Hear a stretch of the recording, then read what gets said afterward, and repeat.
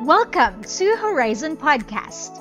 Discover your best life by His best love as you listen to God's wonderful message for you today. God bless you. Yung kabuuan ng Christian life is the gospel. No? Marami po kasi sa atin, nakala natin ang gospel para lang sa mga tao na hindi pa nakakilala kay Kristo. So nangyayari, pag nakilala na natin si Kristo, iniiwan natin yung gospel, so hindi na po gospel-centered ang buhay natin, kaya po nagkakawindang-windang, nasisira-sira, nagkakaloko-loko ang buhay natin. Bakit? Hindi na po nakasentro sa gospel. All of life, all of the Christian life is the gospel. The gospel is life.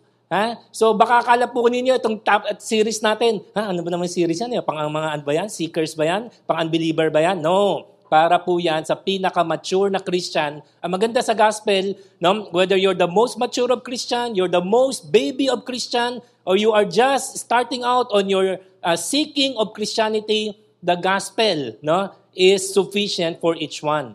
Ngayon, wala naman po nagtanong sa akin, no, kung ano ang nararamdaman ko sa pag-preach ng seryeng ito. Pero sabihin ko na lang din po, no, if someone were to ask me, Pimas, how do you feel in preaching this series? I would say, kung may one word, no, to describe how I'm feeling, it is the word inadequate.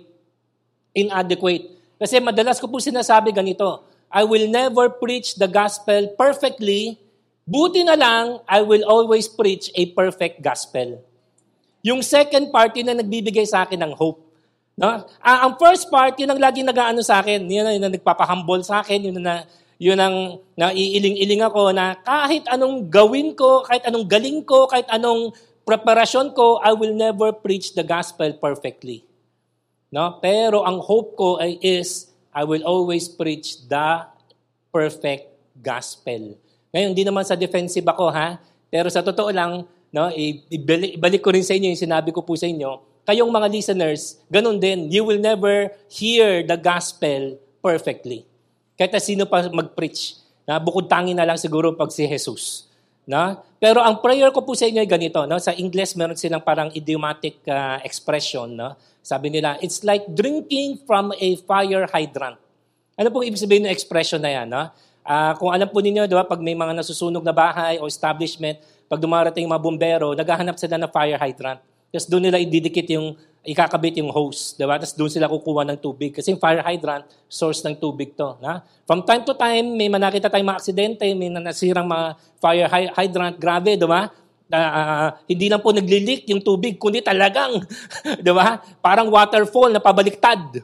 Na? So, ganun din po ang prayer ko po sa inyo. Itong next 6 weeks, ang prayer ko po, hindi dahil ako yung nagpe-preach, kundi dahil sa biyaya ng Diyos, you would sense that it's like you're drinking from a fire hydrant. Yung kahit anong uhaw ninyo, grabe yung gospel. Alam mo, sa totoo lang, hanggat hindi tayo nakapunta ng umabot sa langit, hindi talaga natin fully magagrasp yung gospel. Okay? So, I don't want you to miss a single message, no, sa series natin. I promise you, na come open, come hungry, come thirsty, isasatisfy kayo ng gospel. Hindi ako, kundi yung gospel, yung mensahe. Okay? So you will find out, baka some of you ngayon nilang madidiscover, the gospel is more than salvation. The gospel is more than John 3:16. It's more than Romans 6:23. Okay? It's more than that. The gospel is the entire Christian life. Amen? Sige po, pray po tayo. Pray po tayo. Lord, ang lagi po namin prayer, kahit anong topic, open our eyes that we may see. Open our ears that we may hear. Open our heart that we may receive. And after that, open our mouth that we may speak and declare and proclaim from the rooftops that Jesus is Lord. Thank you for the gospel. Papasalamat na po kami in advance. And Lord, kahit anong kahinaan at kakulangan at limitasyon ng inyong lingkod, buti na lang, the message will always be bigger than the messenger. The message will always outweigh the messenger. So Lord, I pray, ang makita nga po sa buong, hindi lang mensahe ngayon, kundi yung buong serye namin, ay yung kadakilaan ng aming Panginoong Jesus. Siya lang po ang makita, Tago po ninyo ang inyong lingkod sa likod ng inyong krus. Lord, tama lang po. Receive all the glory, honor, and praise. For this, we ask and we pray in Jesus' name. Lahat tayo magsabi ng Amen and Amen. Pwede natin palakpakan natin Diyos sa buhay. Amen. And you may be seated. Okay, as you are sitting, sabihin nga po ninyo na malakas, Gospel. Okay, so ito po ang balak po natin, ha, kung luluubin po ng Lord. Pwede pong magbago ito, ha? Kasi sa totoo, hindi pa po fix, no? Itong ginagawa nating serye from time to time kasi alam mo, listen to me, listen. Okay, pakisabi mo muna na malakas, listen. Sabi po nila, all of the Bible is about Jesus. No? Tatry natin one time, kung kakayanin ko na po, kung magaling na po ako. One time, tatry natin to do a series, Jesus in the Old Testament. No, that has always been a dream of mine to try to preach. Feeling lang po natin, hindi pa po tayo adequate, hindi pa tayo ready. No, pero loobin ng Diyos, no, one of these days. No? Kundi man one of these days, one of these years. Sino sa inyo may balak pa mabuhay in the next 10 years? So one of these years, aabot din po tayo dyan. Jesus in the Old Testament. But anyway, sabi po nila, the whole of Bible, the entire Bible is all about Jesus. Do you agree? If you agree, can I have an amen? So if the whole of the Bible is about Jesus, then the entire Bible is the gospel. May gospel message po sa lahat ng parte, lahat ng section, lahat ng libro, lahat ng chapter ng Bible. Now, some of you might be asking, kasama Genesis? Oo. No? Kasama yung mga, parang nabobore tayo ng mga Chronicles, no? Mga Leviticus. No? Yes, lahat po yan, gospel. Kung alam lang po natin, paano siya hukayin. No?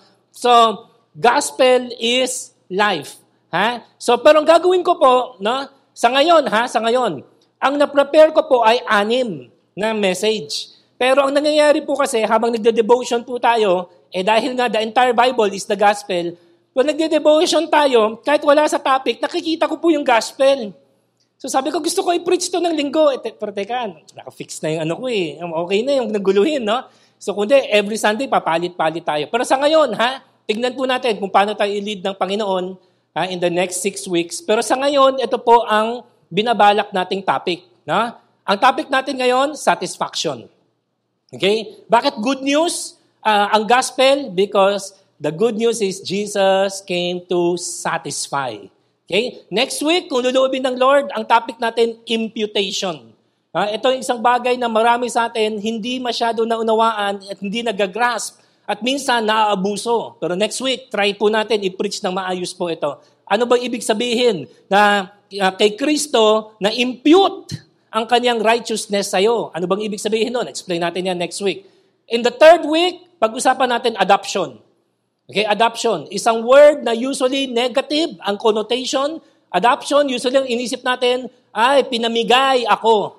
Hindi natin iniisip ang adoption ay may pumili sa'yo. You are chosen. Okay? Try natin na i-touch ng konti yung controversial na topic na predestination. Kahit na mga baby Christian siguro, kahit na mga seeker, nasa Bible naman po kasi talaga yan, i-touch lang natin ng konti, para mapaaway po tayo. Okay, adoption. Next, reconciliation. No? So, ang gospel is about reconciliation. No? Saka natin pag-usapan yan, pipigilan ko muna sarili ko. No? And then the gospel is also incarnation. Jesus, God made flesh. And forever, forever, ang Diyos ay hindi na niya, si Jesus, hindi na niya hinubad ang kanyang pagiging tao. Baka again, some of you might think, si Jesus naging tao, nung namatay siya, nabuhay muli, pagbalik niya sa langit, Diyos na uli siya. Oo, Diyos na uli siya, pero hindi na niya hinubad ang kanyang pagiging tao. Okay? So Jesus represents a new humanity. He is the only being who is 100% God, 100% man. Ano ngayon? Anong implikasyon yan? Maghintay kayo. Pakisabi sa katabi nyo, be patient, bebe. Part 1 pa lang po tayo, okay? And then the last, syempre, tapusin natin. Alam mo, kung luluobin ulit ng Lord, taon-taon, gagawin kong series itong gospel. Kasi sa totoo lang, the entire Bible is the gospel. No? Tatry ko lang na maging adequate po tayo, maging equip tayo na ma-preach natin na maayos. No? Pero Sa ngayon, in this time, ito lang ang kaya po natin, will end with the gospel is also a mission. Hindi pwedeng after drinking from the fire hydrant, tapos ikaw ay busog na busog, tapos ikaw lang. Diba? Sabi nga nila, di ba? Evangelism is one beggar telling another beggar where he had found bread. No, dahil libre naman po itong pagkain ito, it will cost you nothing. Well, of course, mag-e-effort ka, no? But it will cost you nothing, no? Ito, kung tutuusin. Dahil nakuha mo siya ng libre, pwede mo rin siya ipamigay ng libre. At ang maganda sa Christianity, kahit nagbigay ka, hindi ka nawawalan. Hindi ka nauubusan. O come on, sino po excited sa serye nating The Gospel? Oh, wala pong John 3:16 dito, promise. No, nothing against John 3:16. By the way, kung lulubin din po ng Lord, this year, magsisiris tayo ng 3:16. Okay? So, ang 3:16, lahat ng mga magagandang 3:16 sa Bible, ipipreach natin. Puwera ang John. Okay? Kung lulubin po ng Lord yan. So, syempre, many are the plans in a man's heart, but in the end, only the purposes of the Lord will prevail. Simulan po natin ang pag-aaral natin ng gospel. No, ito ay ating munting-munting napakaliit, kapiranggot na contribution dito sa usapan. Anyway, share ko lang po ng personal testimony lang po. No, last Wednesday, we had a great preacher, no, si Pastor Stephen Prado, Grace Our Pulpit. And marami po siyang gintong shinare. Pero yung pinaka-personal po sa akin, yung I felt na it was the Lord, affirming me, yung binanggit po niya bahagya, yung feeding nga ng 5,000. Tapos diba, sabi niya, saan ba nagsimula yung milagro? No? Sa 5 loaves of bread, gardenia, saka 2 fish. No? Ligo sardines daw, sabi niya. Okay, ako hindi ako naniniwala doon, tingin ko 555 eh. Okay, pero yun doon. Tapos diba, doon nagsimula, ganyan. So ako, I was kind of thinking ahead, kasi sa totoo, I feel so inadequate in sharing this series. Pero parang na-affirm ako ng Lord, no? Na anak, yung 5 loaves of bread mo, yung 2 fish mo, gagamitin ko yan. Yung ligo sardines mo at yung gardenia mo, gagamitin ko yan. No? At grabe, parang waterfall ang ibubuhos ko sa horizon. Okay? So ang topic muna natin ngayon, satisfaction. Pakisabi ng malakas, satisfaction. So guys, ganito po, no? What does it mean to be a Christian? It is to be satisfied. Kung hindi po natin naranasan ang satisfaction kay Christ, dalawa lang po ang maaring ibig sabihin yan. Listen to me, I'm not condemning, I'm not judging, I'm just preaching. Number 1, either hindi ka paligtas. Totoo yan. Pwedeng you pray the sinner's prayer, you raise your hand, you fill the placard, nag-join ka pa nga ng church, nag-sign up ka pa nga sa Act Saturday, pero kung ang ongoing pattern ng buhay niyo ay wala yung satisfaction kay Christ, it might mean, again, I'm not judging you, I'm asking you to reflect, it might mean baka hindi ka pa talaga ligtas. Kasi pwedeng alam mo yung gospel pero hindi mo pa kilala si Kristo. Pwede ba yun? You know the gospel but you don't know Christ personally. Guys, ang misconception natin ganito, if you receive the gospel, you are saved. Mali. Hala, away na. Ang salvation is when you receive Christ. Kasi pwedeng tinanggap nyo yung gospel, yung mensahe, pero hindi nyo tinanggap yung Savior. Kaya pala, you will never be saved by a message. You will never be satisfied by a message. Kahit anong ganda ng message, it will not satisfy. Kung ang salvation ninyo, ang Christianity niyo ay isang mensahe, yeah, granted, ang ganda ng mensahe, tayo yung makasalanan, mahal tayo ng Diyos, gumawa ang Diyos ng paraan para tayo iligtas. No, paano yun? Pinadala niya ang kanyang bugtong na anak na si Jesus. O ano ngayon? Namatay si Jesus sa cross. Ay ano ngayon? Para bayaran ang iyong mga kasalanan. Yan ang gospel. Ang ganda ng mensahe. Pero tinanggap mo yung mensahe na hindi mo tinanggap. Yung namatay sa krus.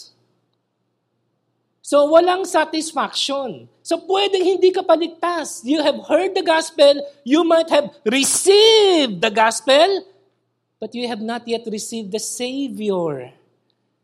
Ang relationship mo nasa mensahe. Guys, pwede ba yun? Ang relationship mo nasa Bible? Pero hindi, your relationship is with the Word of God, not the God of the Word. Pakisabi sa katabi, nakakatakot, bebe. Di ba? Ako, sinare ko po one time, no? Ang pinaka-nakakatakot na English word. Tanungin muna ninyo ako kung ano. Yung salitang almost. Bakit nakakatakot? Kasi muntik. Malapit na eh. So near yet so far. Di ba? So pwedeng baka ang relationship mo is with the Bible. At of course, we love the Bible. But the Bible cannot save you. Nagigets ha? So tatry po natin ano yan ha? Or, sabi ko, either hindi ka paligtas or baka lang totoong ligtas ka na. Talaga naman tinanggap mo si Kristo, si Jesus. Pero, yung nga po you stop living out the gospel. Kala mo kasi, tapos na. Nagmo-move on ka na. Naghahanap ka na ng mga greater things. Hinahanap mo na, sinasabi ni Pastor Stephen Prado, yung next level. Hindi mo man na-realize, lahat ng next level natin, si God. Lahat ng next level natin involves Jesus. Hindi niyo pwede iwan yung gospel. Okay? So, baka dahil hindi na po tayo gospel-centered, hindi na tayo gospel-saturated, kaya ganyan ang buhay natin. Maari ligtas ka, bakit walang joy? Bakit walang satisfaction? Kasi you stop living the gospel. Okay? The Christian life is the gospel-centered life.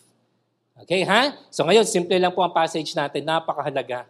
If I were to share the gospel, ito ang gagamitin kong passage. No? Ang ganda. 3 verse lang, captured niya yung picture, yung image, at yung dapat na karanasan ng isang mananampalataya. Okay? Ano po ang sabi po rito? No? Parable po ito ni Jesus. Matthew 13, 44-46. 2 parable captured in 3 short verses. No? Sabi po ni Jesus, the kingdom of heaven is like treasure. Sabi po na malakas, treasure. Grabe, di ba? Ganun daw ang Christian life. Para kang nanalo sa loto. At higit pa. So it's like treasure. Yun nga lang. Bakit hindi lahat ng tao nakakamit nila tong treasure? Because it's hidden. Hidden in a field, which a man found and covered up. Explain natin mamaya yan. No? Then in his joy, he goes and sells all that he has in order to buy that field. Okay, explain natin mamaya yan. Ha? Next, sabi niya, again, no? Baka in case hindi pa natin na-gets, no? Kasi ang ikli ang bilis. No? So sabi ni Jesus, pareho lang ang meaning, iibayin ko lang yung ehemplo. Ha? Sabi niya, again, the kingdom of heaven is like a merchant in search of fine pearls. And when finding one pearl, sabi na malakas, one, hindi kasi lahat ng pearl created equal. Guys, hindi lahat ng treasure equal in value. Diba? Kaya yung sinasabi nga po natin, no? Ang Bible, lahat mahalaga, pero may mga verses na mas mahalaga, mas matimbang, mas mabigat. Even ang mga friends nyo, maging honest tayo ha, di naman ninyo tutukuyin kung sino Not even all of your friends are created equal. Amen? May friends na mas may value. Kasi they add value. So don't treat all of your friends equally. Tama? So eto naghahanap siya ng pearls. Plural. Pero, sapat na ang isa. Kasi sabi niya, when he found one pearl. Anong pinakaiba nitong one pearl? Of great value. Parang sabi niya, nakuha ko na yung best, ba't pa ako magsisettle for less? Tama? So, hindi ko na kailanganapin yung mga iba. Nasa akin na ang pinakamatindi, ang pinakamahalaga, pinakamatimbang.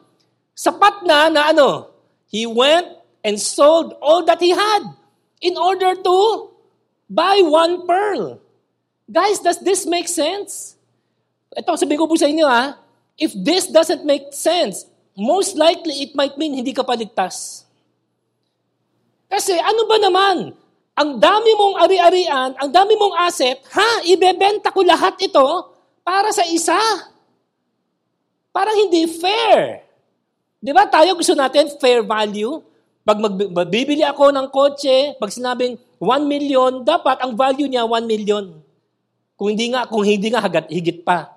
'Di ba? Pero wag mo ako, hindi naman pwede bibili ako ng kotse 1 million tapos binigay mo sa akin bisikleta. Hindi ganoon, 'di ba? Pero ito kita mo isa, binenta niya lahat para makamit yung isa. Pero ganyan daw ang kaharian ng Diyos. Does it make sense? Buong buhay mo, isusuko mo para kay Kristo? Para lang sa Kanya? Hindi po Christ plus something. Christ lang.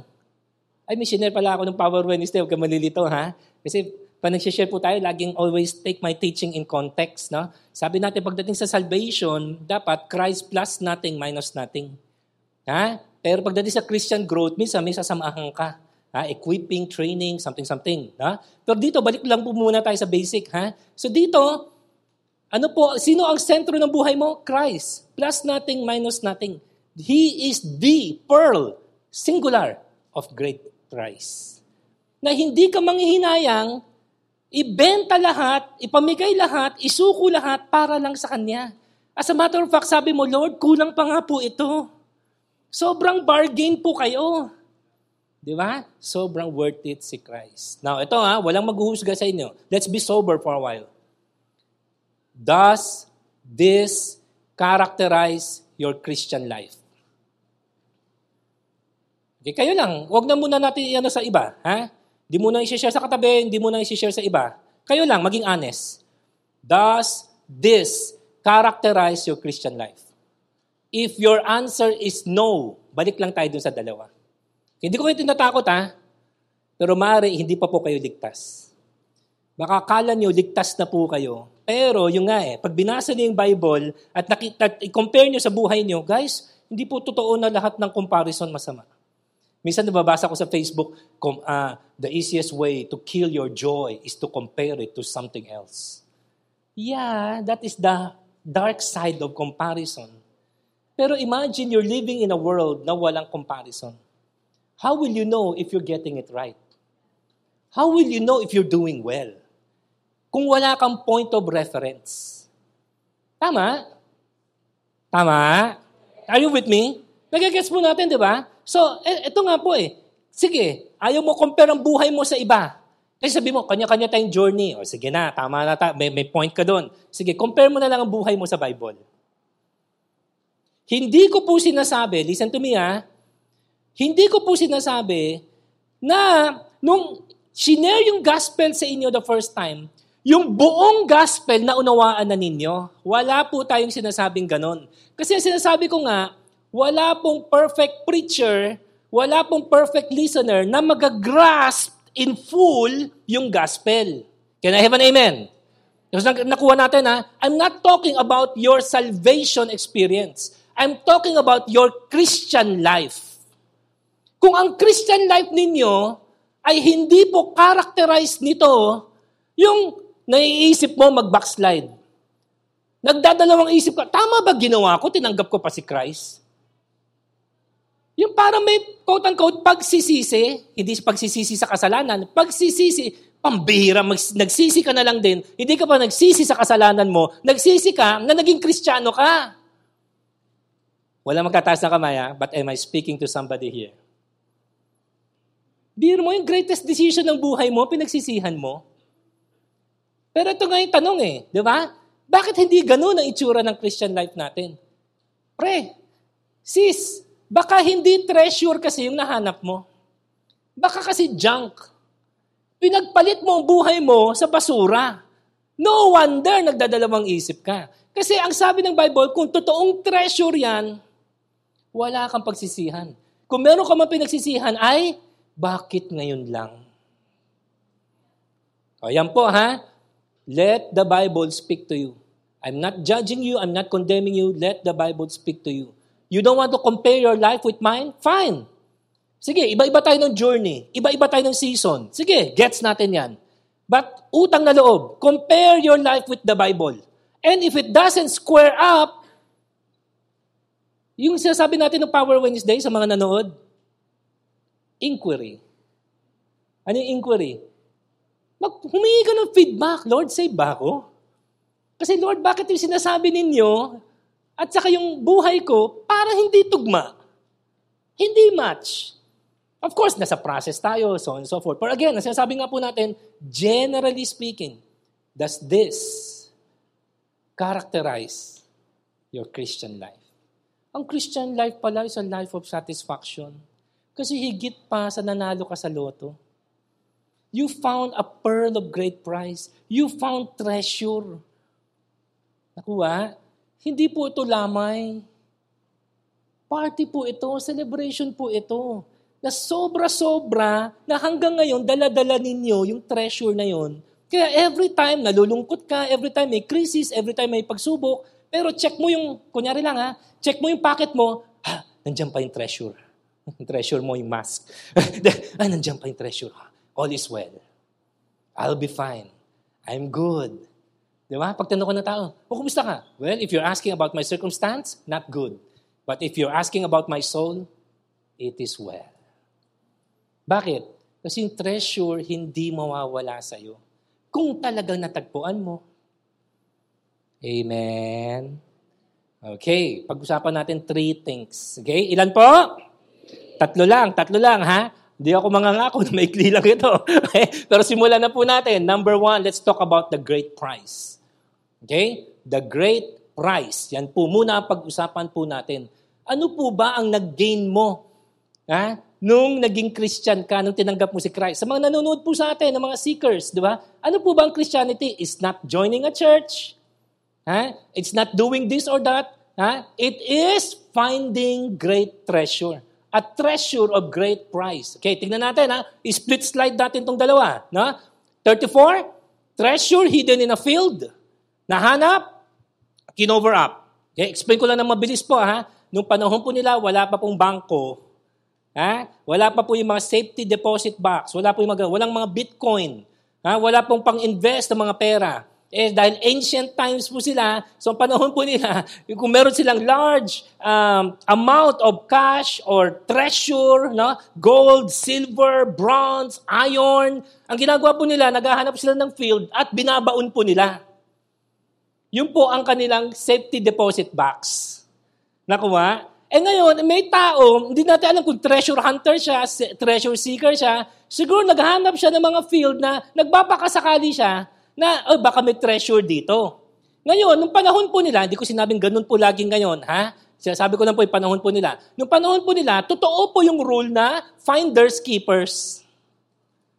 Amen. Sa Horizon, di po totoo yan, Guys, pag yung katabi ninyo, iniwan po yung cellphone, tapos nag-CR lang po. Oy, diba? Finders keepers. Wala po sa Bible yan. Pero nung panahon nila, ganun po ang kanilang kultura. Finders keepers. So hindi po siya nagnakaw. Malamang nga po, baka nga po, this is someone na namatay na po.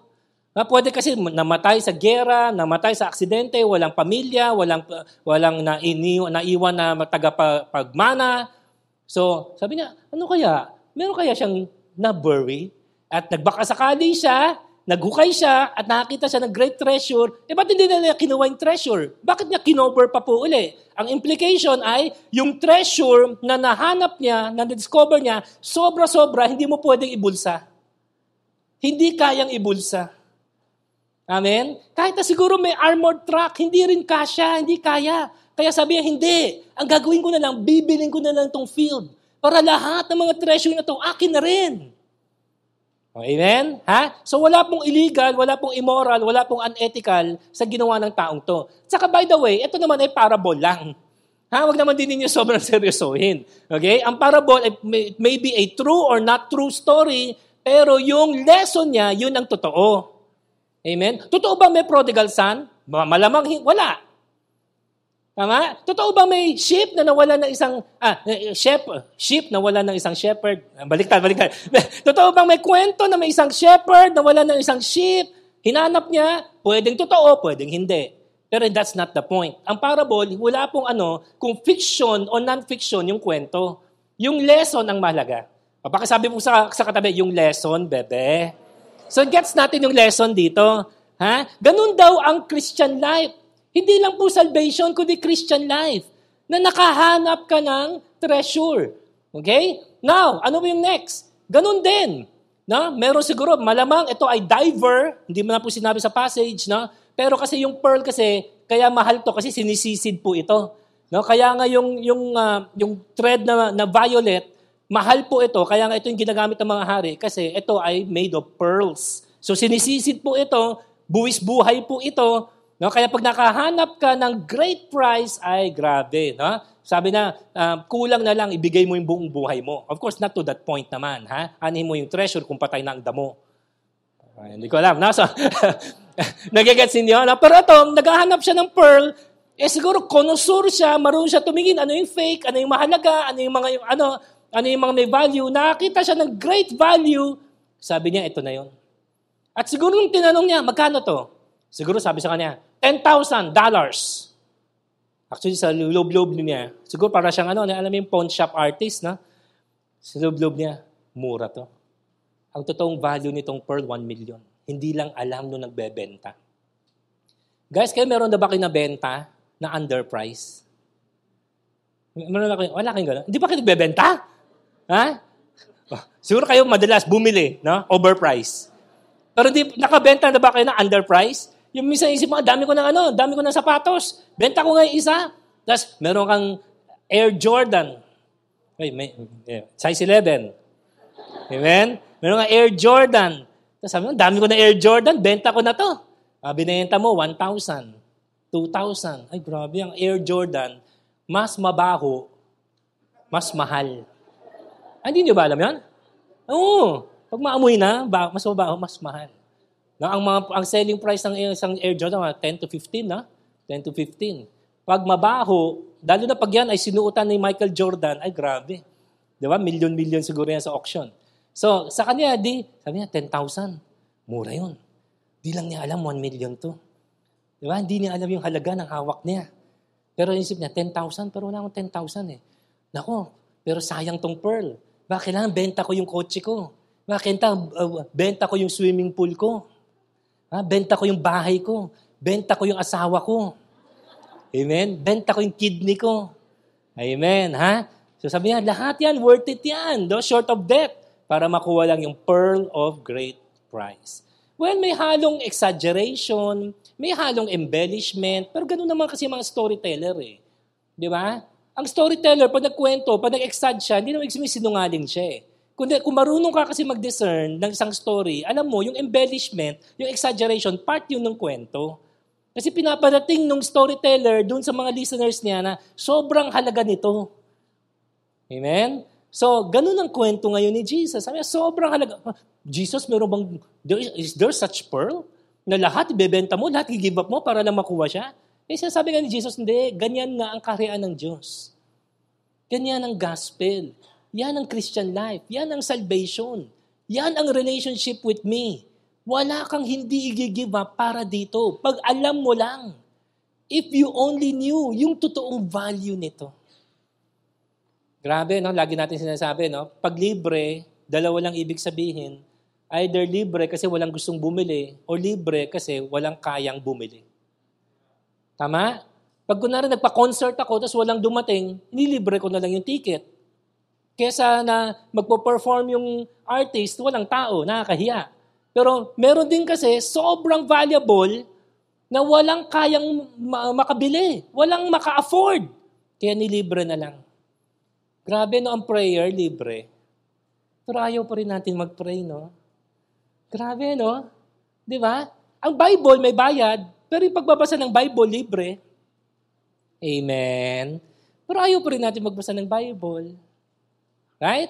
Ang relationship with Christ libre, pero dami sa atin nanghihinayang pa, dinedelay pa, o hindi pa minamaximize. Okay? So ito po yung tanong po natin, what gives you joy? I want you to contemplate on this. What gives you joy? Is it your salvation or is it your Savior? Pwedeng talagang ligtas ka, and okay naman to rejoice in your salvation. Pero it will not satisfy. As great as salvation is, salvation will not sustain your joy. Who sustains your joy? It is Jesus. Tingin kayo sa akin, ha?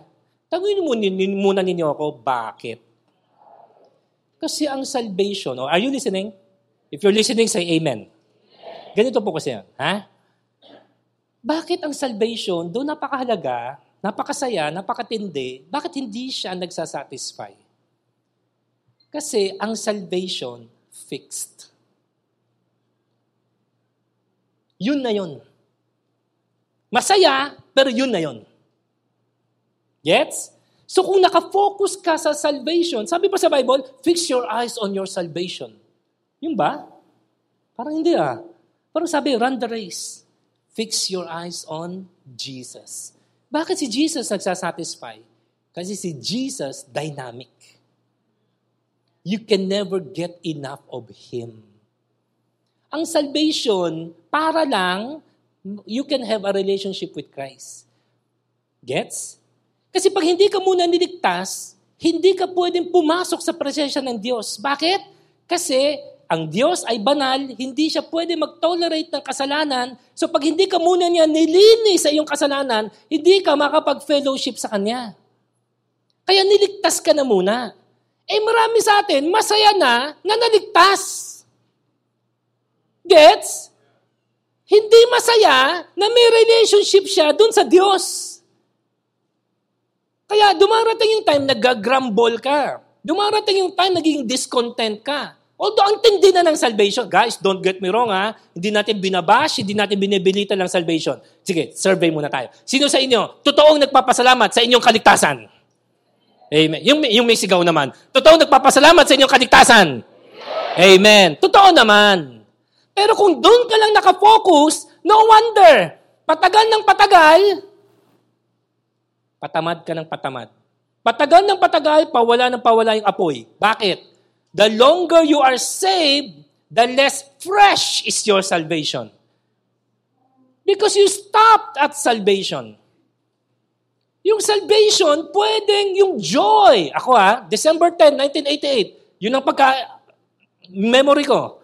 Na tinanggap ko si Christ, third year high school student ako noon.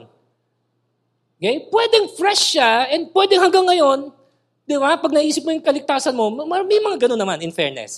May ba, 20, 30, 40, 50 years ng Christian, pag nire-recount nila yung salvation nila, naiiyak pa. Marami sa inyo napanood niyo si parang Danny natin, Pastor Danny Orquico. Nag-gines siya ni Tony Gonzaga. So kung di pa ninyo napanood, panoorin po ninyo ulit. And si Pastor Danny, ilang beses ko na napakinggan ang testimony niya, lalo ng testimony nilang mag-asawa. Pero doon, na recently lang recently lang sinut, I think 2022, in-interview ni Tony Gonzaga si Pastor Danny. Nung nagkwento si Pastor Danny, umiiyak pa rin. Yung talagang fresh kasi sa kanya Lalo pag kinakwento niya yung pinanggalingan niya, so on and so forth. Hanapin na lang ninyo sa YouTube.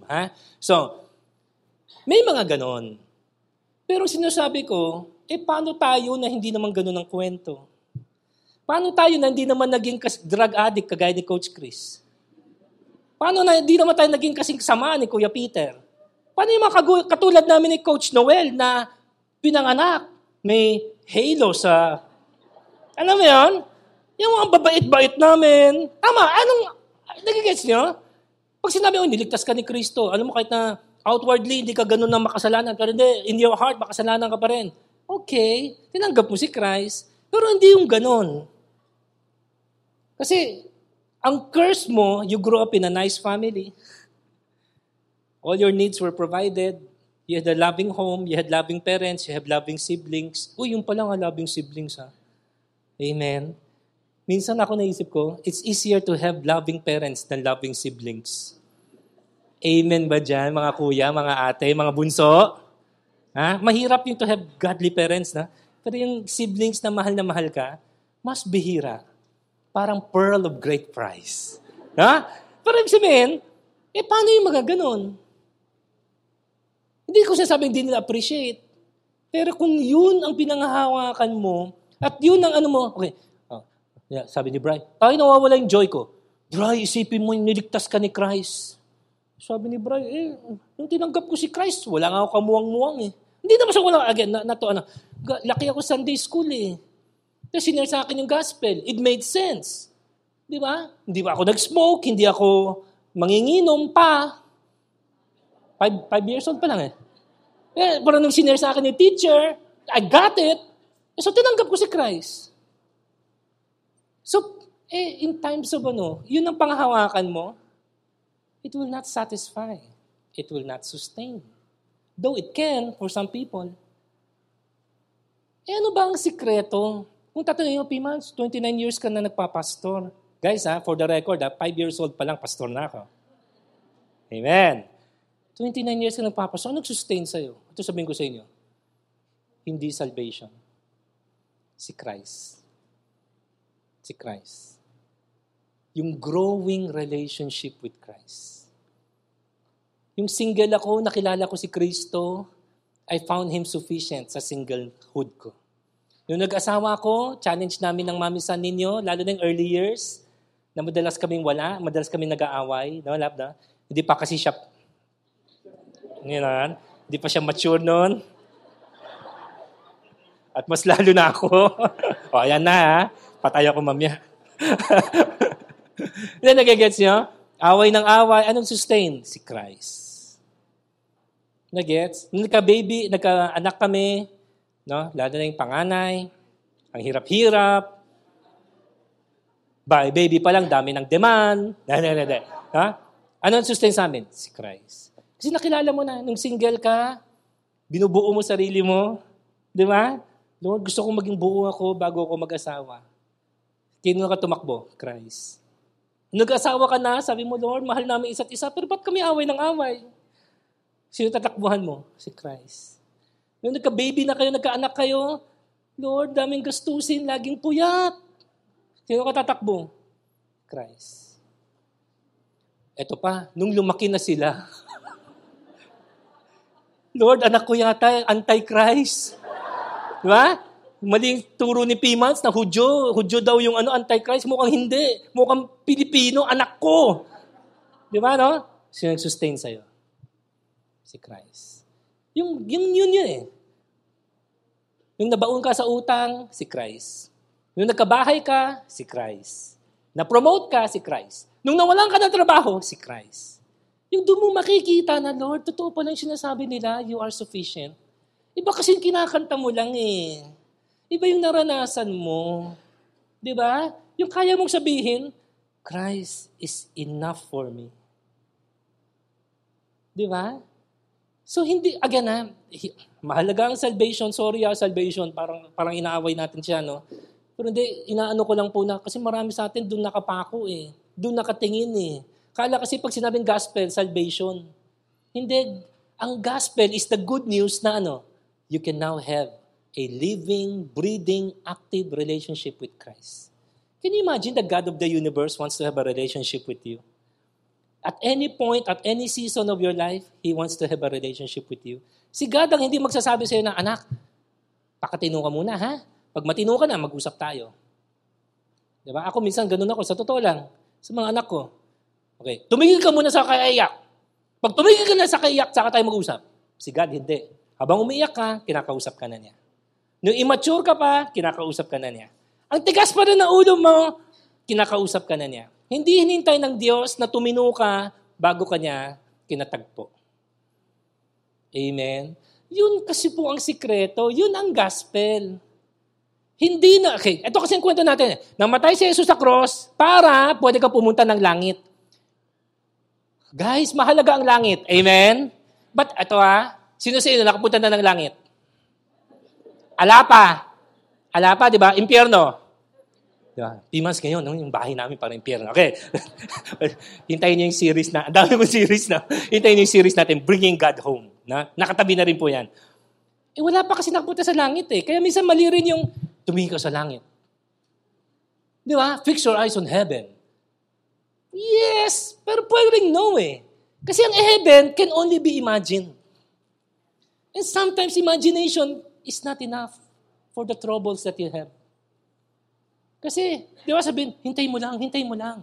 Okay na yung mga tiis-tiis mo ngayon. Pag namatay ka, bihira mo, matay pa muna ako bago ako maging masaya. Di ba pwede maging masaya na habang buhay pa ako? Yan ang minsan problema ng langit, di ba? Maganda ang langit, pero don't fix your eyes on heaven. Kundi, fix your eyes on Jesus. the author and perfecter of your faith. Kung ang joy mo nasa salvation lang, kung ang joy mo ay di balang araw. Di ba? Again, maganda yun. Ang mahalaga yun. Na-preach na rin natin yun eh. Pero kung puro tayo balang araw, hindi pa kasi siya reality. Future reality siya eh. Yung problema mo ngayon, totoo eh. Tama? Di ba yung sinasabi nila si Judith? Amen? Di ba? Kailan si Judith? Kaya hindi si Judith lagi dumarating pag kailan wala tayong pera. Di ba? Kayo mga babae, may monthly visitor? Ha? Mga lalaki rin, si Judith, hindi siya kabit. Hindi nga siya kabit, putol nga siya. Hindi, di ba? Totoong-totoo yung problema mo ngayon eh. Tapos sabi, pre, tignan mo sa Bible. Ano sabi? Our problems are temporary compared to the eternal weight of glory which is in Christ Jesus. Again, tama naman yun. Nasa Bible yun. Pero some of you cannot imagine that far. You cannot imagine that long. What do you have right now? Christ. Yun ang treasure mo, pre. Yun ang treasure nyo, sis. Nakalimutan nyo na ba? May treasure ka. In the midst of your problems and trials, uncertainty, may treasure ka. Naalala mo, di ba, itong treasure na to, lahat nga pinagpalit mo rito eh. Tapos, pag totoo na itong treasure, dyan mo papasok yung Romans. Yung sabi, neither death nor life. Yun, height nor depth, angels or demons, problems or trials, singit ko na rin yun, can separate us from the love of Christ. Guys, ang relationship nyo kasi kay Christ, wag sa Bible. Uy, mahal natin yung Bible, ha? Ha? Also, ganun din, don't fall in love with prayer. Fall in love with whom you are praying to. Iba kasi mahilig ka mag-pray eh. Diba? Ako, naamin ko mahilig ako magbasa eh. Kaya kahit na-backslide na ako, nagbabasa pa rin ako ng Bible. May credit ba sa akin yun? Hindi. Kasi mahilig ako magbasa. Baka iba kasi sa inyo, mahilig mag-pray. Pero ang tanong, mahal niyo ba ang Diyos na kausap niya? Yun po, yun eh. Kaya nga pag ganun, guys, this is the gospel. Kasi puro kasi tayo salvation lang eh. Ito, gospel din po ito. Old Testament, wala pang John 3:16. Naintindihan na ni David. Ano yung good news? The God of the universe, who is holy and just, is willing to forgive you of your sins just so that you can have a relationship with Him. Si David, hindi pare. Biro mo si David. Ito lang kwento lang po to Wala po sa Bible to. Pumunta si Samuel sa bahay ni Jesse. Sabi, Jesse, isa sa anak mo maging hari. Pinarada lahat. You know the story, right? Pinarada lahat, walang pumasa. Sabi, imposible nagkamali ako, sabi ni Samuel. Meron pa ba? Ay, may isa, si David. Tinawag si David. Siguro yung mga, hindi na ako gagamit ng marites. Yung mga chismoso na mga kapitbahay, baka una-una na sa tumakbo kay David. David, may good news! May mag-a-anoint sa'yo! Sabi David, talaga? I-anoint ako na ano? Bilang hari. Siguro nalungkot si David. Tanungin niyo ako, bakit? Kasi baka gusto ni David maging pare. Tribe of Judah siya. Hindi siya tribe ni Levi. Hindi kaya nung tinawag si David, David, liga, luhod. I anoint you. You will be a future king. Sabi ni David, ayoko maging king. Gusto ko maging priest. Kasi yung priest araw-araw nagmi-minister sa temple ni God. Grabe si David, no? One thing. Bakit sabi nga na malakas, one thing. Grabe naman si David. David, one thing lang. Dami naman pwedeng hingiin. One thing. Ako tingin ko, ang mag-best friend sa langit, si David at si Paul. Pareho silang one thing. Di ba? Si Paul, one thing I do. Ano yung one thing? One thing I ask of the Lord, David, damihan mo. Isa lang. Parang pearl of great price. Di ba? Sino po sa atin? May narinig na po ba kayo na nagsabi sa inyo, may limitasyon ng prayer? May nagsabi na sa inyo? Wala, di ba? Kaya ako minsan, yung tinuturo ko, guys, libre ang prayer. Walang limit. Pray lang ng pray. Hingi lang ng hingi. Epal na ng epal. Hindi, totoo, yan din ang turo ko. But when you come to the scripture, yung mga man of God, si Paul, si David, na mga men of prayer, marunong mag-pray, pero tinan mo, hindi nila hiningi marami. Hiningi nila isa. Sabi ni David, Lord, kung meron lang ako isang prayer, isa lang, one thing I ask, this is what I seek. Ano daw? That I may dwell in the house of the Lord. Ha? You could be rich, you could be anyone. Kaya hingi ka na lang kay God. Bahay, kotse, asawa, anak, career. Si David, ano to? That I may dwell in the house of the Lord all the days of my life. Hindi man lang, Lord, patikim 1 month, 1 year. Hindi. Lord, kahit nagkulong nyo na ako, dyan na po ako titira. Kahit na wala na pong labasan. Bakit? Sira ulo ba si David o may alam si David na hindi natin alam? Di ba? Sabi niya, that I may gaze on the beauty of the Lord. Kasi alam ni David eh. Di ba? Siguro pag si David nagpe-pray, tapos tinawag niya siya, tok, tok, tok, tok, mahal na hari. Nandiyan na yung hari ng padala. Nandiyan na yung hari ng Africa, nandiyan na siguro, nagpa-pray si David. Storbo naman, no? Mahal na hari. Yung Queen of Sheba. Example, alam ko si Queen of Sheba kay Solomon. Ha? Nag-example lang tayo. Queen of Sheba. Ang layo ng pinanggalingan. Ang daming dala. Oo. Dried mango, durian, lahat. May dala pa nga mga hayop. May dalang elepante, may dalang leon. So, sabi ni David, storbo naman. Wala bang vice president? Ha? Pray ako eh. Mag-usap kami ng hari eh. Yung totoong hari. Hindi kaya ganun si David. Tayo hindi, di ba? Pray pa lang, Lord, alam mo na, amen.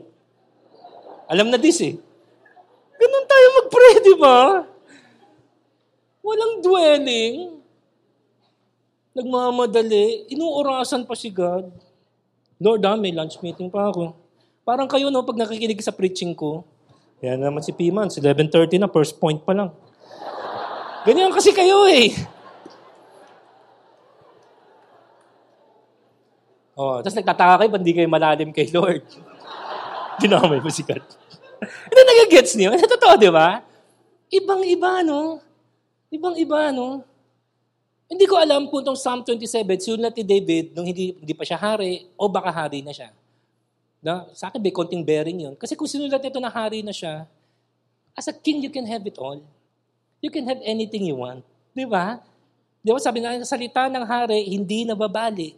He could have any field, any house, any property. Pero grabe si David, no? Again, kung sinulat niya ito na hari na siya, one thing I ask. Hindi niya kaligayahan maging hari, kaligayahan niya sana maging pari. Kaya nga, sabi ko lagi sa worship team, isa sa favorite song ko, yung, hindi ko alam yung title, yung Psalm 84. Ano yung Psalm 84? Blessed are those who dwell in your house. They are ever praising you. Diba? Blessed are those whose strength is in you, whose hearts are set on our God. Psalm 84, yung pilgrim psalm kasi yun. Ganon din yung mga pilgrim. Pilgrim kasi, diba? Parang ginagawa ng mga kaibigan natin, mga Muslim, diba? They go on a pilgrimage to Mecca. Ito, kada taon, ang mga Hudyo na wala sa Jerusalem, magpipilgrimage sa Jerusalem. Tapos sinasabi nila, ay, once a year lang. Bakit once a year lang? Kung pwede sana wala nang uwian. Sana pagpunta sa temple, wala nang uwian, wala nang alisan. Tapos diba sabi nila, buti pa yung ibon. Kasi yung ibon, diba? Walang kailangan na ID, walang kailangan na QR code. Papasok lang sa temple ni God. Sabi niya, blessed are the sparrow. Di ba? Sparrow is a bird eh. Iba, no? Oh. Guys, ito ang normal Christian life. Normal yan. Hindi pa po ito elite, hindi ito extraordinary. Normal po ito. Oh. Now, again, maging honest lang tayo. Walang condemnation, ha? Nag-uusap lang po tayo. Kung hindi po ganun na hindi ito ang norm natin, bakit? Simple. Kasi hindi mo pa treasure si God. Yun ang totoo. Kasi kung treasure mo si God, ganun na ganun ka rin. Di ba? Yung Lord, bakit pa kasi kailangan mag-work eh? Hindi naman sa hindi ko gusto yung work ko, ha? I love my job. Amen? I love my job. O yung mga pastoral staff. Hindi ko kayo swelduhan dyan eh. Tapos increasean, hindi nag amen. Oh, amen. Ha? No, females, ha? Amen. Yeah. Amen ka rin, Ronald. Hindi nagagets. I love my job. I love my family. Hindi to issue yung tinatamad ka. Kundi, yes, mahal mo to, pero yung ngayon greater treasure eh. Na Lord, kung pwede lang, wala nang tayuan. Wala nang alisan. O sino sa inyo nalulungkot pagtapos na yung service?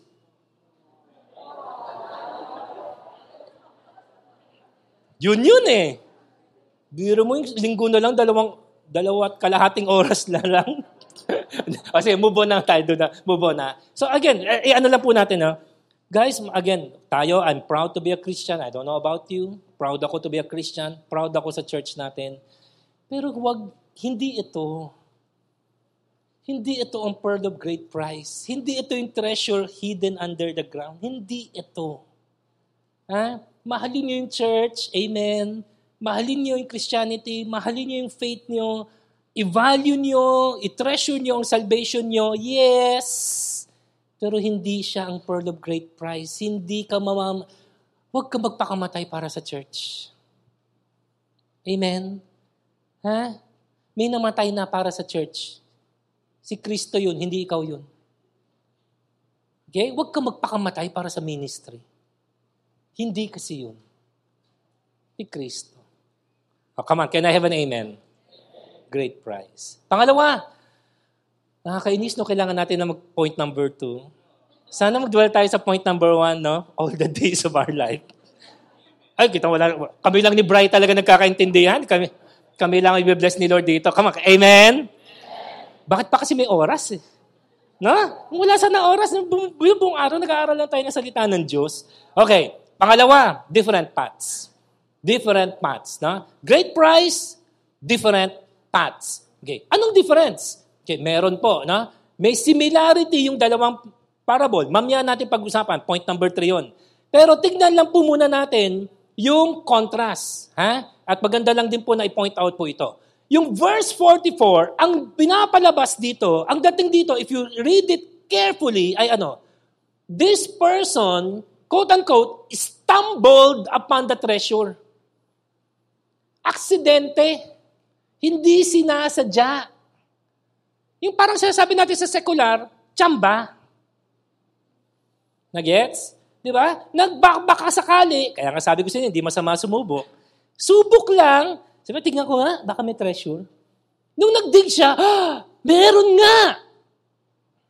Pero yung isa, talagang hinanap. Gets? Tignan mo yung There's a treasure hidden in a field which a man found and covered up. Ang pinapalabas, hindi talaga niya hinahanap ito. Na-stumble siya dito, na-discover niya ito. Okay? Baka nagbakasakali siya, baka may treasure, pero hindi siya 100% sure. Yung pangalawa, intentional. It's like a merchant in search of fine pearls. Alam niya anong hinahanap niya. Amen? Di ba may iba po sa inyo, gusto na magkaroon ng kotse, tapos specific yung gusto niyong kotse, pulang Mercedes-Benz na walang gulong. Mga ganon, di ba? Dito sinasabi nila, di ba pag ano yung hinahanap mo, nakakagulat, agad, madalas mo siyang makita. Ay, gusto ko yung kulay na parang kay Iron Man. Tapos yung Mazda, alam mo yung Mazda, di ba? Yung Mazda, di ba may isang kulay ang Mazda na Iron Man, Candy Red yata tawag nila doon, something. Di ba? Pag yan ang tinatarget mo, ang dami mo makikita ganong itsura ng mga kotse. Kung hindi yung ganon mismong kotse. May iba naman sa inyo, gusto na ng kotse, basta meron lang masakyan. Tama? Hindi naman ganun ka big deal. Diba? Basta may gulong, nadadrive, nagagamit, okay na. Gulong lang pala kailangan mo, di sana, kariton na lang. No? So ano yung sinasabi po natin? Iba-iba ang path ng mga tao in finding this treasure. Isn't that good news? Mas maganda maging intentional, pero ito yung good news. Bakit tayo nag-a-act Saturday? Bakit tayo nagtatanim pati sa mga taong parang hindi interesado? Bakit tayo sumusubok sa mga taong, outwardly parang ang tigas ng ulo? Parang walang pag-asa. Kasi pati mga tao na walang intensyon, mahanap si Kristo, ang good news, nahanap siya. Isipin niyo yung salvation niyo. Sino sa inyo, quote-unquote, aksidente lang yung pagka-save ninyo? Di ba? Yung may nag-invite lang sa inyo, tapos sinabi siya, uy, libre kita. Di ba? Kasi umaten ka, tagal naman matapos yung preacher. Haba-haba mag-preach. Hindi ako yon. Amen, Haba-haba mag-preach. Dahil gugutom na ako. Kaya ka umaten kasi may pagkain. Amen? Kaya ka umaten dahil crush mo siya. Amen. Ay, parang walang ganun dito sa Horizon. Right? Umaten ka lang, sumubok ka lang. Okay, wala ka lang magawa. Meron nga akong alam bato-bato sa langit ang tamaan, sana magbago. Umaten ng church dahil meron siyang crush. Tapos, nung narinig niya yung gospel, tumanggap. Yung nag-invite sa kanya, yun ang nawala. Yung in-invite na wrong motive, yun ang nandito. Come on, aminan na ng lahat ng mga wrong motive. Come on, in Jesus' name. Save ka na ngayon. Come on, in Jesus' name. Sumami. Sa afternoon service, hindi, come on, hindi na kaya. For the glory of God. Sino yung nag-church, nag-Bible study, umattend ng whatever, seminar, chuchuchu, pero hindi talaga si Kristo ang hinahanap nyo, si Christine. O si Christopher. Hindi, come on, umamin na. Pero ngayon, totoong ligtas ka na. Come on, can I see your hands? May mga ilan na umamin. Palakpakan natin yung mga umamin. Amen. Yung mga hindi umamin para alam niyo wrong motive. Paki-pray over po. Hindi, totoo naman, di ba? Ang maganda kay Kristo, ino-overlook niya ang motive. So, di, totoo. Tayo kasi, di ba, ang definition natin ng purity, motive. Which hindi naman mali. Sanctification yon, mahalaga ang motive. Buti na lang si God, kahit na mali motive mo, at alam niya mali motive mo, gagamitin niya yung crush mo para makakilala ka sa love mo. Amen. Di ba? Totoo yun. Marami akong alam na committed na ngayon, pero dumating kay Christ, dumating sa church, wrong motive. Mga iba nga, no motive Hindi, totoo. Yung mga iba, lang. Okay? May mga nasisharean tayo. Minsan nakita ko sa body language ng mga iba.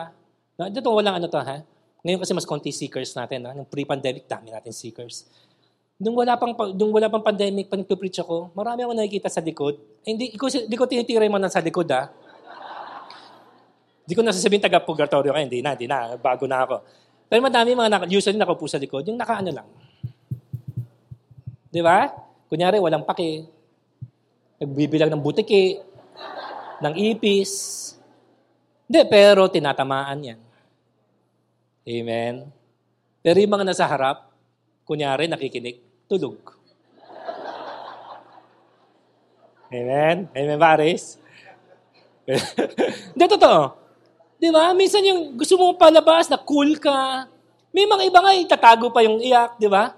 Bigla mo sinipon, Di ba? Minsan pikit mo lahat, pikit. Diba? Hindi, example lang, pikit tayo lahat. Sino gustong tumanggap kay Christ? Taas ng kamay. Tapos yung nahiya ka pa, daliri lang.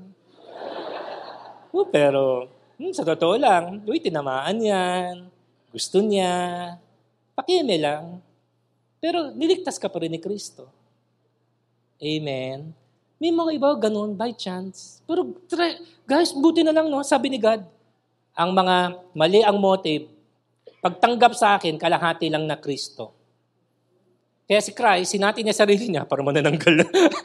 Hinati niya sarili niya, eto lang muna sa'yo, Pag maayos na ang motive mo, pag maayos na yung puso mo, pag quote-unquote, sincere ka na, tsaka ko ibibigay yung buo sa'yo. Alam mo, hindi.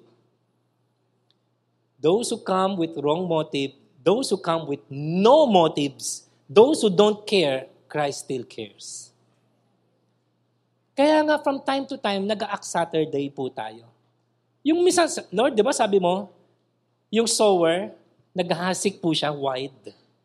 Yes, Kung kulang na ang oras mo, pili ka ng good soil. Pero from time to time, para hindi mawala yung adventurous spirit mo, minsan subok ka lang. Pati yung mga parang mahirap, matigas ulo, imposible, mga may tattoo sa noo, subukan nyo lang. Pag sila naman nakakilala kay Lord, ang tindi. Grabe. Yung mga gang member, pag naging Christian, ang tindi. Magbubuo agad ng 12. Kasi yung gang niya, 12 na agad eh. Hindi, totoo, di ba? Yung parang it's worth the try, it's worth the race na, sige, mahirap to. Pero pag ito, na-win ko. May mga nakakwento mo minsan sa akin si P. Mike, meron silang na-share, na-Bible study, sobrang siga, galing sa kulungan, ex-convict. Pero nung nakilala kay Lord, grabe, papasara yung buong kalye. Bakit? Dahil may Bible study.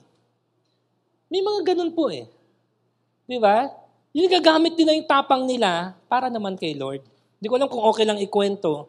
Yung partner ni Tatay, di ba, nagkwento si Tatay Rafi, meron silang aesthetic business. So, nung birthday ni Tatay Rafi, sinurpresa namin siya. Tapos nandun siya. So, may partner actually si Tatay Rafi. So, itong partner niya, ganun din.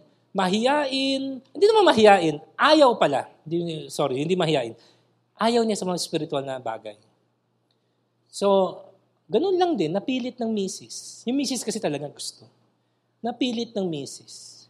Tapos, Bible study lang siya umaattend. Hindi sa church.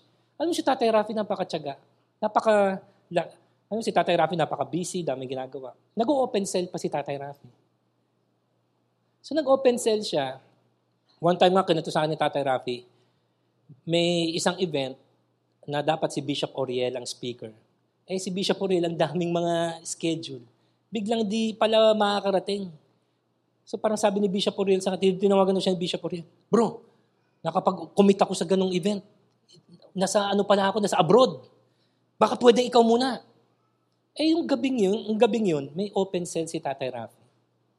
Pwede naman niya tanggihan mo na yung open cell, di ba? Kasi open cell lang kayo, 5, 6, 7, 8. Ito, napakalaking grupo, 1,000. Pero para na-convict si Tatay Rafi, sabi niya, Bishop, pasensya na. May prior commitment na ako. So, tinanggihan niya yung 1,000 para dun sa 5, 6. Yung gabing yun, umaten itong business partner niya. Tapos sabi yung business partner niya na nagkakwento, sabi niya, alam mo, napakabait ni Tatay Rafi. Nung nagba-Bible study siya, ang bastos-bastos ko. Ini-interrupt ko siya. Inaano ko siya. Ano yun? Binablank. Hindi ako marunong sa mga ganung term.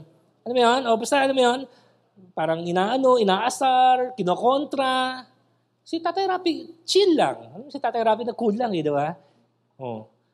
Tapos yun nga, pero pag may tanong siya, tapos sinasagot ni Tatay Rafi, ayaw lang niya aminin, but in his heart, sabi niya, may sense yun May point yun Hindi ko naisip yun Sa attention natin ng Bible study, Ito kwata long story short, hanggang na born again. Ngayon, every Sunday, van ang ini-invite niya ang mga tao sa church nila. Kasi ginamit niya yung influence niya. Pero nung umpisa, ayaw, walang pake. Kontrabida pa, di ba? Kaya minsan gusto ko yung mga kontrabida Gusto ko yung mga nasa likod Yung mga nasa likod, pag yan na born again, pag yung mga nasa likod, biglang nag-on fire, hindi lang sila nakaupo sa harap, baka sila na nagpipreach sa harap. Amen ba? Amen ba? Yung mga, hindi yung mga nasa likod, yung mga nandito na walang pakialam. Pag kayo inapuyan, grabe. Mas matindi pa kayo kaysa sa amin. Amen? Of course, wag din natin maliitin yung mga iba sa inyo na talagang gusto niyo. Amen? Yung talagang gusto niyo. Amen ba?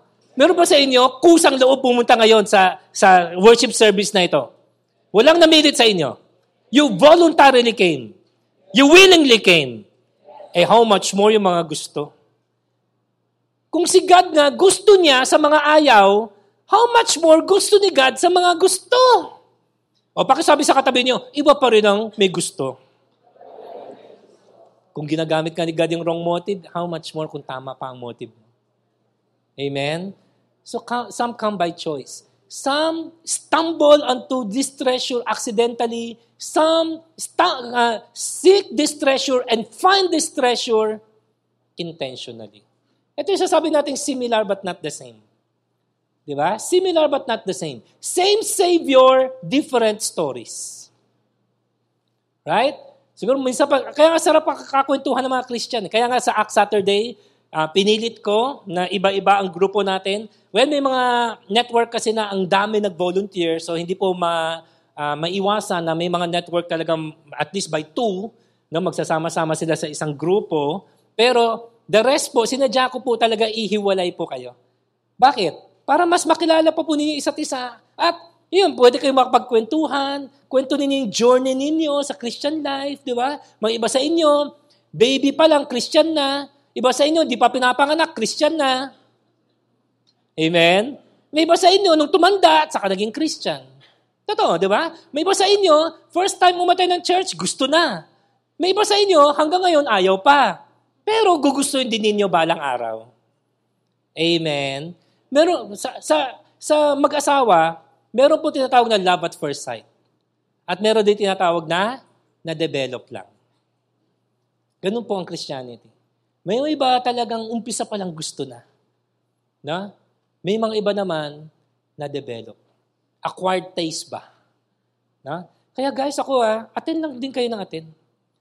Dati ang mali ko ng batang Christian, hindi naman bata, mas batang preacher ako is, Hoy, yung mga ayaw umattend sa inyo, wag na kayo umattend. Tapos na-realize ko, mali yun. Mali yun. Pag gusto umattend, pag umattend, kahit ano pang motive, huwag mo paalisin. Huwag mo palayasin. Kasi hindi mo alam eh. Powerful kasi yung gospel eh. One moment lang eh. One instance lang eh. Di ba? Pwedeng one word nga lang eh. Right?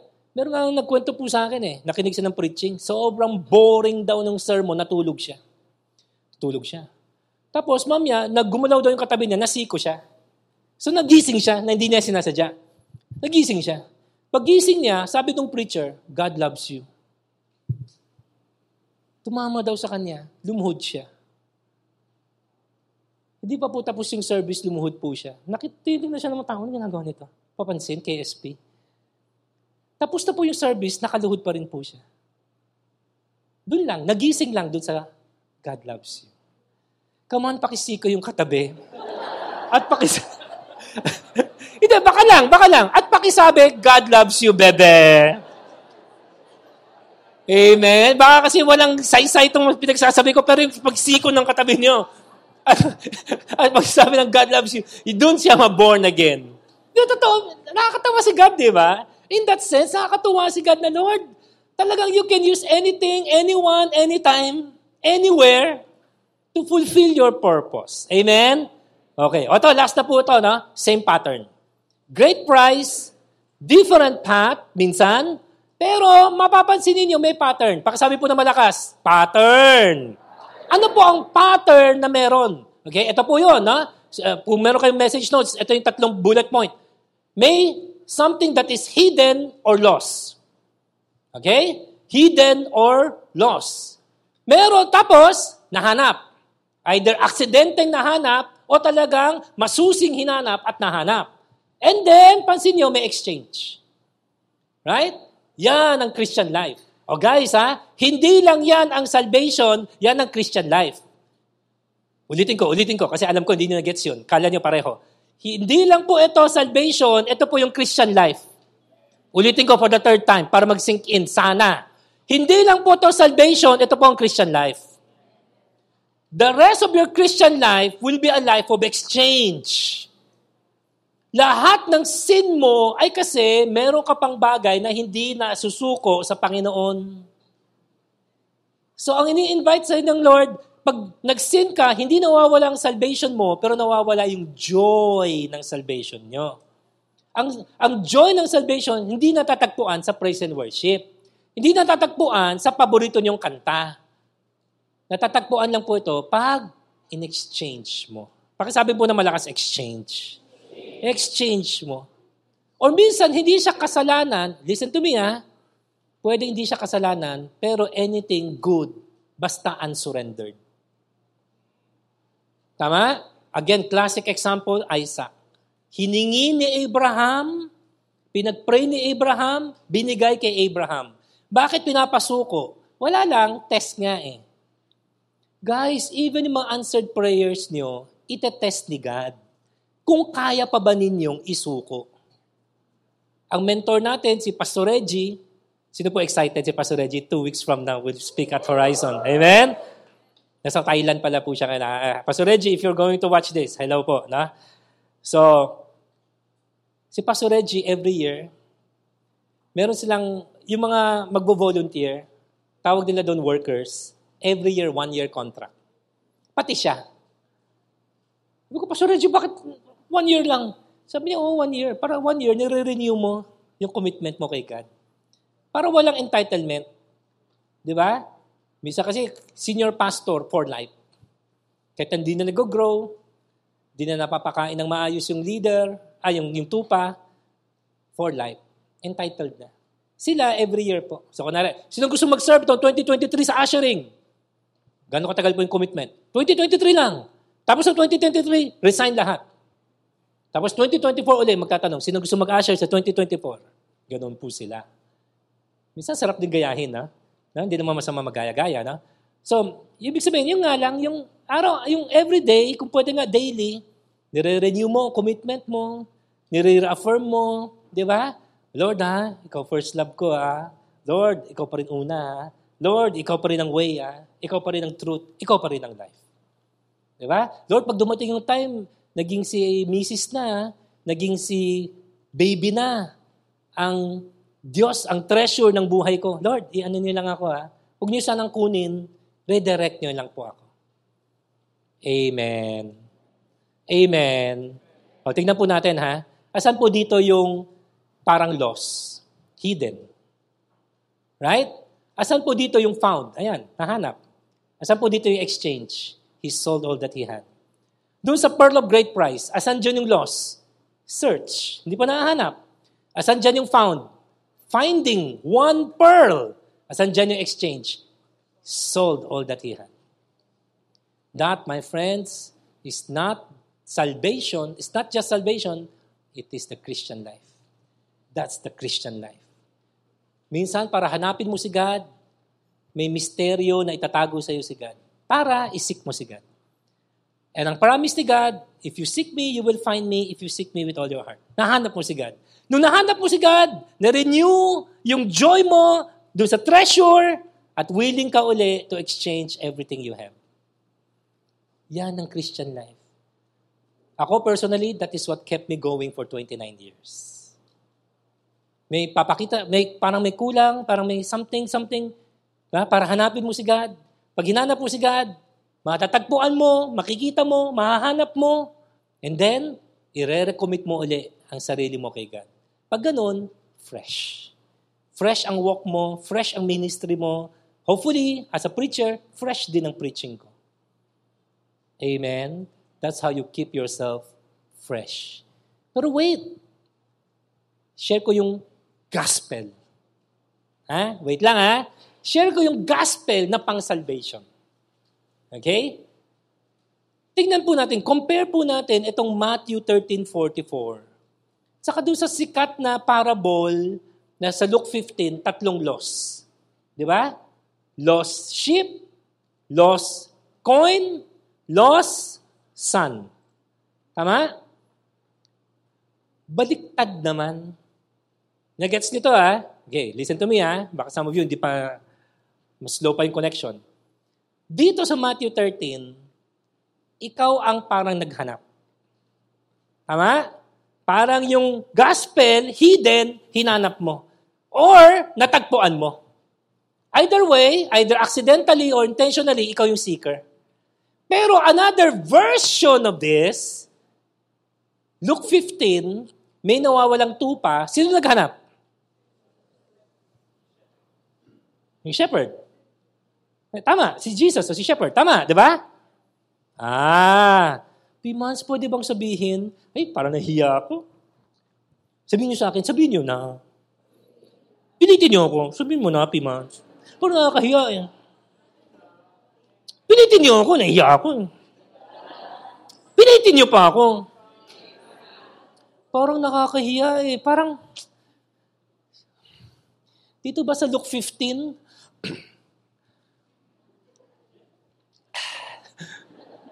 niyo ako. Dito sa Luke 15, parang kapal na mukha, no? Tayo yung treasure.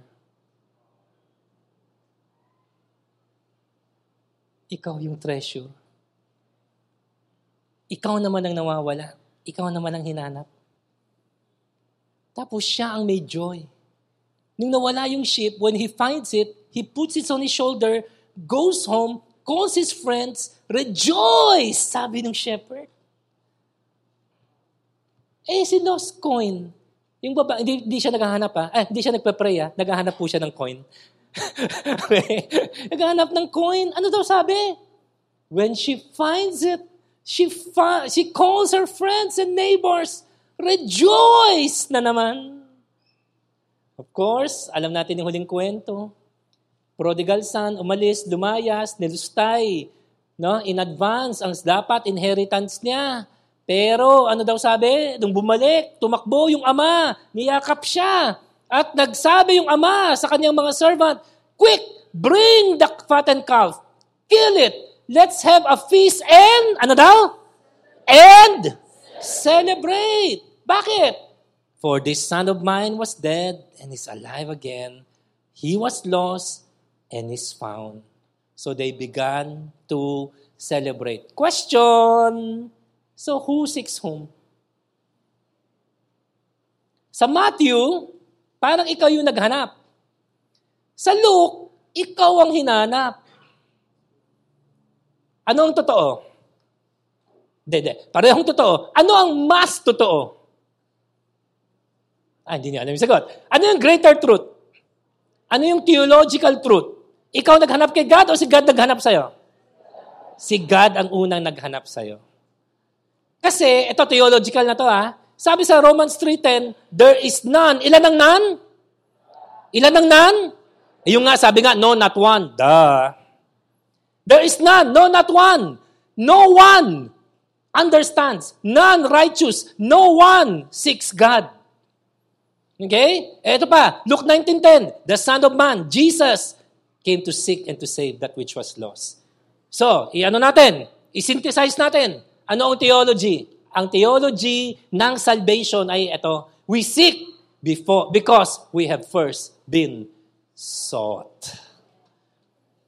Kala mo, ikaw ang naghanap. Pero ang totoo niyan, kaya ka naghanap kasi inuna ka ng hinanap. Pakisabi sa katabi nyo, hinahanap ka, bebe. And nagpahanap na ba kayo kay God? Si God, kunyari lang. Di ba? Kunyari, di ba? Nasaan si Adam? Where are you? Kunyari, hindi alam. Di ba? Tignan nyo. Ito yung sasabi natin, theology of first mention. Ano ugali ng tao? Magtago. Ano ugali ng Diyos? Maghanap. Ang totoo nun, nung wala kang wrong motive ka o no motive, nung wala kang pakialam, nung umattend ka ng church, sinaran ka ng gospel, alam naman ni God wrong motive ka, pero hinahanap ka na ng Diyos. Hindi hinintay ng Diyos mag-right motive ka bago ka niya hanapin. Isn't that good news? Romans 5:8, God demonstrates His love towards us while we were still sinners. Christ died for our sins. A paraphrase of that will be, while you were still hiding, Christ came looking for you. And again, palawakin natin yung gospel. Macro. Hindi lang po ito salvation. Araw-araw naman Guys, yung nag-skip kayo ng prayer time, yung nag-commit kayo sa prayer chain, tapos hindi naman kayo nag-pray, tapos mamaya naka-feel kayo ng guilt. Baka hindi guilt yun. That is God looking for you. Anak, di ba sabi mo, pray ka ng 1 a.m.? Di ba? Mga iba, lakas pa ng 1 to 2 a.m. Tapos hindi ka makatulog, di ba? Ay, nagigilty ako. In Jesus' name. Hindi, si Jesus yun. So yung Jesus, okay lang naman anak, na sanay naman ako na hindi ka nagpe-pray Pero gusto ko lang sabihin sa'yo na, nung nag-sign up ka, na-excite ako. Wow, napa-excite mo si God. Kasi kala ni God, at the very least, magpe-pray ka ng 20 minutes. So sabi ni God, anak, tagal na kitang gustong isolo. Ikaw kasi, laging time mo, kaibigan, kaaway. Ay, di nyo ba alam, nag-spend kayo ng time sa kaaway niyo? Pag pinapatulan niyo, nag-spend kayo ng time sa kaaway niyo. Boom. Siguro sa iba, that's the gospel. Wasting time. Tapos minsan ka lang wala ka munang time sa friends mo, wala ka munang time sa career mo, me time naman. Time pa rin sa sarili. Sabi ni God, anak, kailan naman tayo? Kailan kita masusolo? Kaya yung kala mong guilt, no? That is God looking for you. Kasi ikaw hindi mo namimiss si God, na? Pero ikaw namimiss ka ni God. Ang hirap paniwalaan, no? I think, hindi mali, hindi naman siguro tatama ng kidlat. I think hindi mali to say, of course, in the purest form, God is the treasure, Jesus is our satisfaction. Amen? But I think in God's weird, strange, grace-filled way, you are His treasure. Hinahanap ka eh. Di ba lahat ng hinahanap mahalaga? Sa totoo lang, hindi naman lahat ng nawala sa'yo, hinahanap mo eh. Naghahanap ako namamadali ako kanina umaga, naghahanap ako ng medyas. Saan ba yung medyas na Ay, wala. Kung ano lang unang makita ko medyas. Hindi ako mapakali, di ba? Hindi. Medyas lang yan. Hindi naman to first time nakuwala na ako ng medyas. Lalo na payong. Ilan na payong nawala sa inyo? Ha? Iniiyak niyo ba yung payong? Hindi ko alam kung gold yung payong niyo. Whatever, na? Usually payong, di ba? Sayang bagong bili. Di ba? Pero, wala rin. Maya-maya, move on din. Hindi naman lahat ng nawala sa'yo, hinahanap mo eh. Hinahanap mo lang yung mahalaga sa'yo. Guys, hinahanap ka. Does that not mean anything to you? Hindi ko sinasabi to para guilty ka. Hinahanap ka ni God. Bakit? Mahalaga eh. Minsan, hirap, Lord, mahalaga ako. Dami-daming Christian sa mundo. Daming mas worthy. Ganun tayo, diba? Daming mas matino. Sabi ni God, anak, hindi ko naman dyan binibase yung value mo eh. Mahalaga ka kasi anak kita. Amen. So yun lang, hindi, again yun lang. Tapos na ang prayer and fasting natin. Actually, hanggang 12 midnight. Pero kahit natapos na, yun lang. Yung isipin mo, Lord, anong meron? Tinitingnan mo ako na treasure. Lord, open my eyes so that I may also see the treasure I have in you. Ganun lang. Ganun lang. We love because He first loved us. Yan ang gospel. Kaya lagi mo re-remind sarili mo. Kita nyo? Ang gospel, magwo-work yan. Alam mo, dapat walang nagbabackslide. Kung araw-araw, pinipreach mo sa sarili mo yung gospel. Kaya gusto mo mag-backslide. Ba't ka mag-backslide? Kasi feeling mo, wala kang kwenta. Di ba? Dami ka naman prinamis. Tapos hindi mo naman tinupad. Naman ganon. Mga New Year's resolution na hindi na naman natupad. Pero pag ganyan, lagi mo isipin, teka, di ba? Hindi naman ako naghanap eh. Ako yung hinanap. Hindi naman ako unang nagmahal eh. Siya ang unang nagmahal. Kaya pag ganyan, I'm coming back to the heart of worship. Gospel. Save ka na. Pero kailangan mo pa rin ng gospel. Araw-araw, gospel. Totoo. Minung-minuto, gospel. Gets? Hindi kailangan John 3:16. Hindi kailangan yung wages of sin is death. Ano yung wages? Kabayaran. Hindi. Evangelistic, yun. Pag sinabing gospel, yung pinaka-core message ng gospel na walang taong hindi mahalaga sa Diyos. Walang taong hindi minahal ng Diyos. Lahat ng tao, kahit anong tingin ng tao sa'yo, siguro ng tao sa'yo, basura, pero tingin ng Diyos sa'yo, treasure. Mahalaga. Kaya mahalaga ka. May halaga ka. O baka sabihin ng iba, man-centered. Sabihin, Pimans, ganda na nga ng preach mo nung una eh. God-centered, Christ-centered. Bakit bigla mo pang, ba't naging tayo yung treasure? Alam mo, tingin ko, hindi rin naman talaga mali na sabihin, treasure naman din talaga tayo eh. Kasi yung hinanap ka eh. Kung hindi ka mahalaga, pinabayaan ka na ni God na mawala. Amen. Di ba? Kasi after theology must be anthropology. Kung tama ang theology mo, magiging tama yung anthropology. Pag sabi anthropology is study of man, theology is study of God. Kung tama ang pagkakilala mo kay God, di alam mo, ano pinakamahalaga kay God? Tao. Di ba? Kaya nga contradiction yung mahal mo si God pero galit ka sa tao. Hindi, kung mahal mo si God, mamahalin mo lahat ng mahal ni God. Mahal ni God ng lahat ng tao, kaya pipilitin mo, sisikapin mo, mahalin din ng ibang tao. Kahit yung mga tao na hindi ka kagusto-gusto. Amen? Okay, pakisabi sa katabi nyo, hinanap ka, bebe. Amen. Okay? And then, ano yung product? Diba, pag meron kayong hinanap, tapos nahanap, ano ang inyong reaction? Joy. Grabe, no, nawawala yung kotse mo. Nahanap. Nawawala yung kotse. meron mo, nagkwento sa akin si Mami Sanyo, meron daw siyang kilala. Hindi, ang nawawala yung susi ng motor. Diba? Bali, wala yung motor, no? Wala yung susi, no? No, so, di ko na alam kung nahanap pa yung susi. Di ba? Pero pag nahanap yung susi, I'm sure, laking tuwa, laking saya ng taong yon, di ba? Kasi ganun naman pag nahanap yung mahalaga. So guys, dapat ganun din. No? Pag nahanap mo si Kristo, dapat grabe ang galak, grabe ang saya. Di ba? At yun nga, pagbabalik ka sa salvation mo, which sabi ko, mas maganda nga, hanapin mo si Kristo, hindi salvation mo. Pero kung babalik ka na lang din sa salvation mo, ang babalikan mo ay ano? Hinanap ako. Hindi ako sinukuhaan ng Diyos na ito. Ang layo-layo ko sa Kanya. Pero kung anong layo ng nilayo ko, ganun naman ang lapit ng nilapit niya. Hinanap ka, hinabol ka.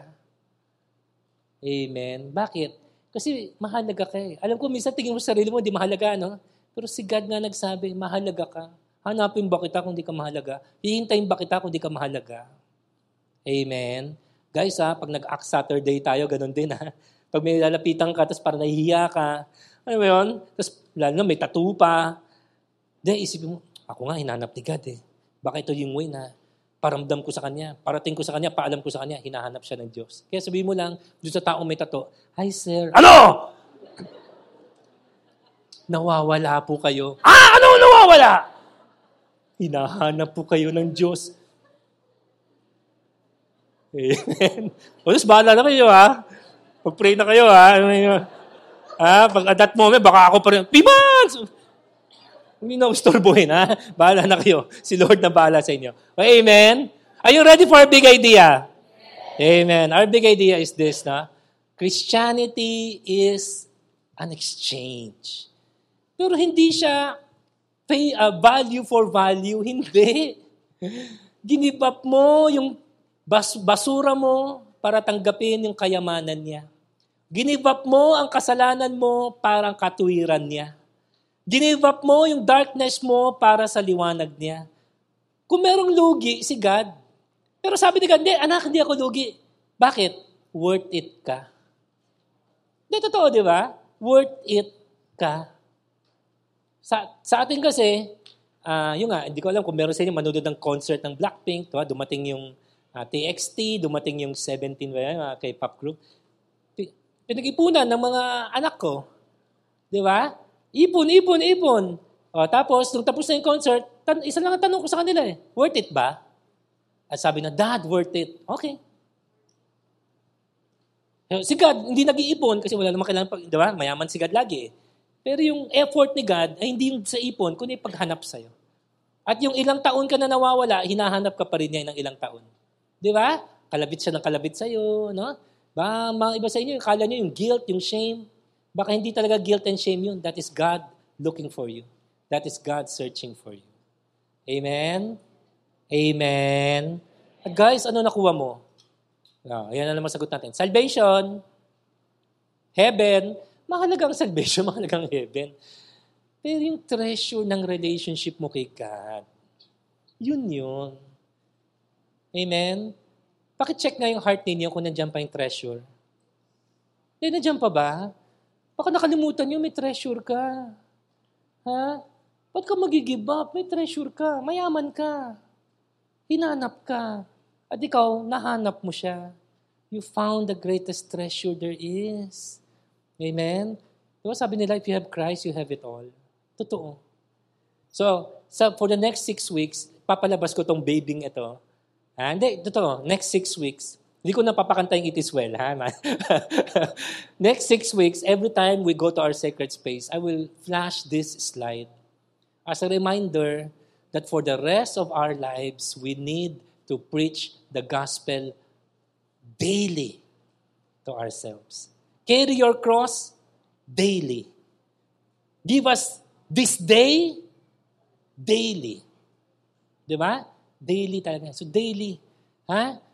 Hindi ibig sabihin, sinashare mo sa rin mo evangelistic message, pati yung gospel. Ha? What is a gospel? It is a treasure. A treasure that will satisfy.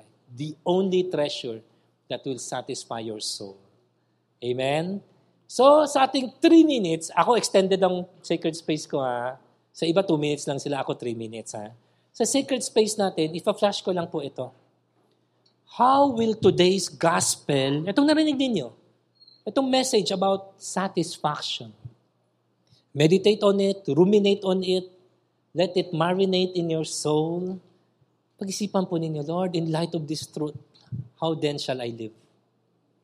In light of this truth, how then shall I live?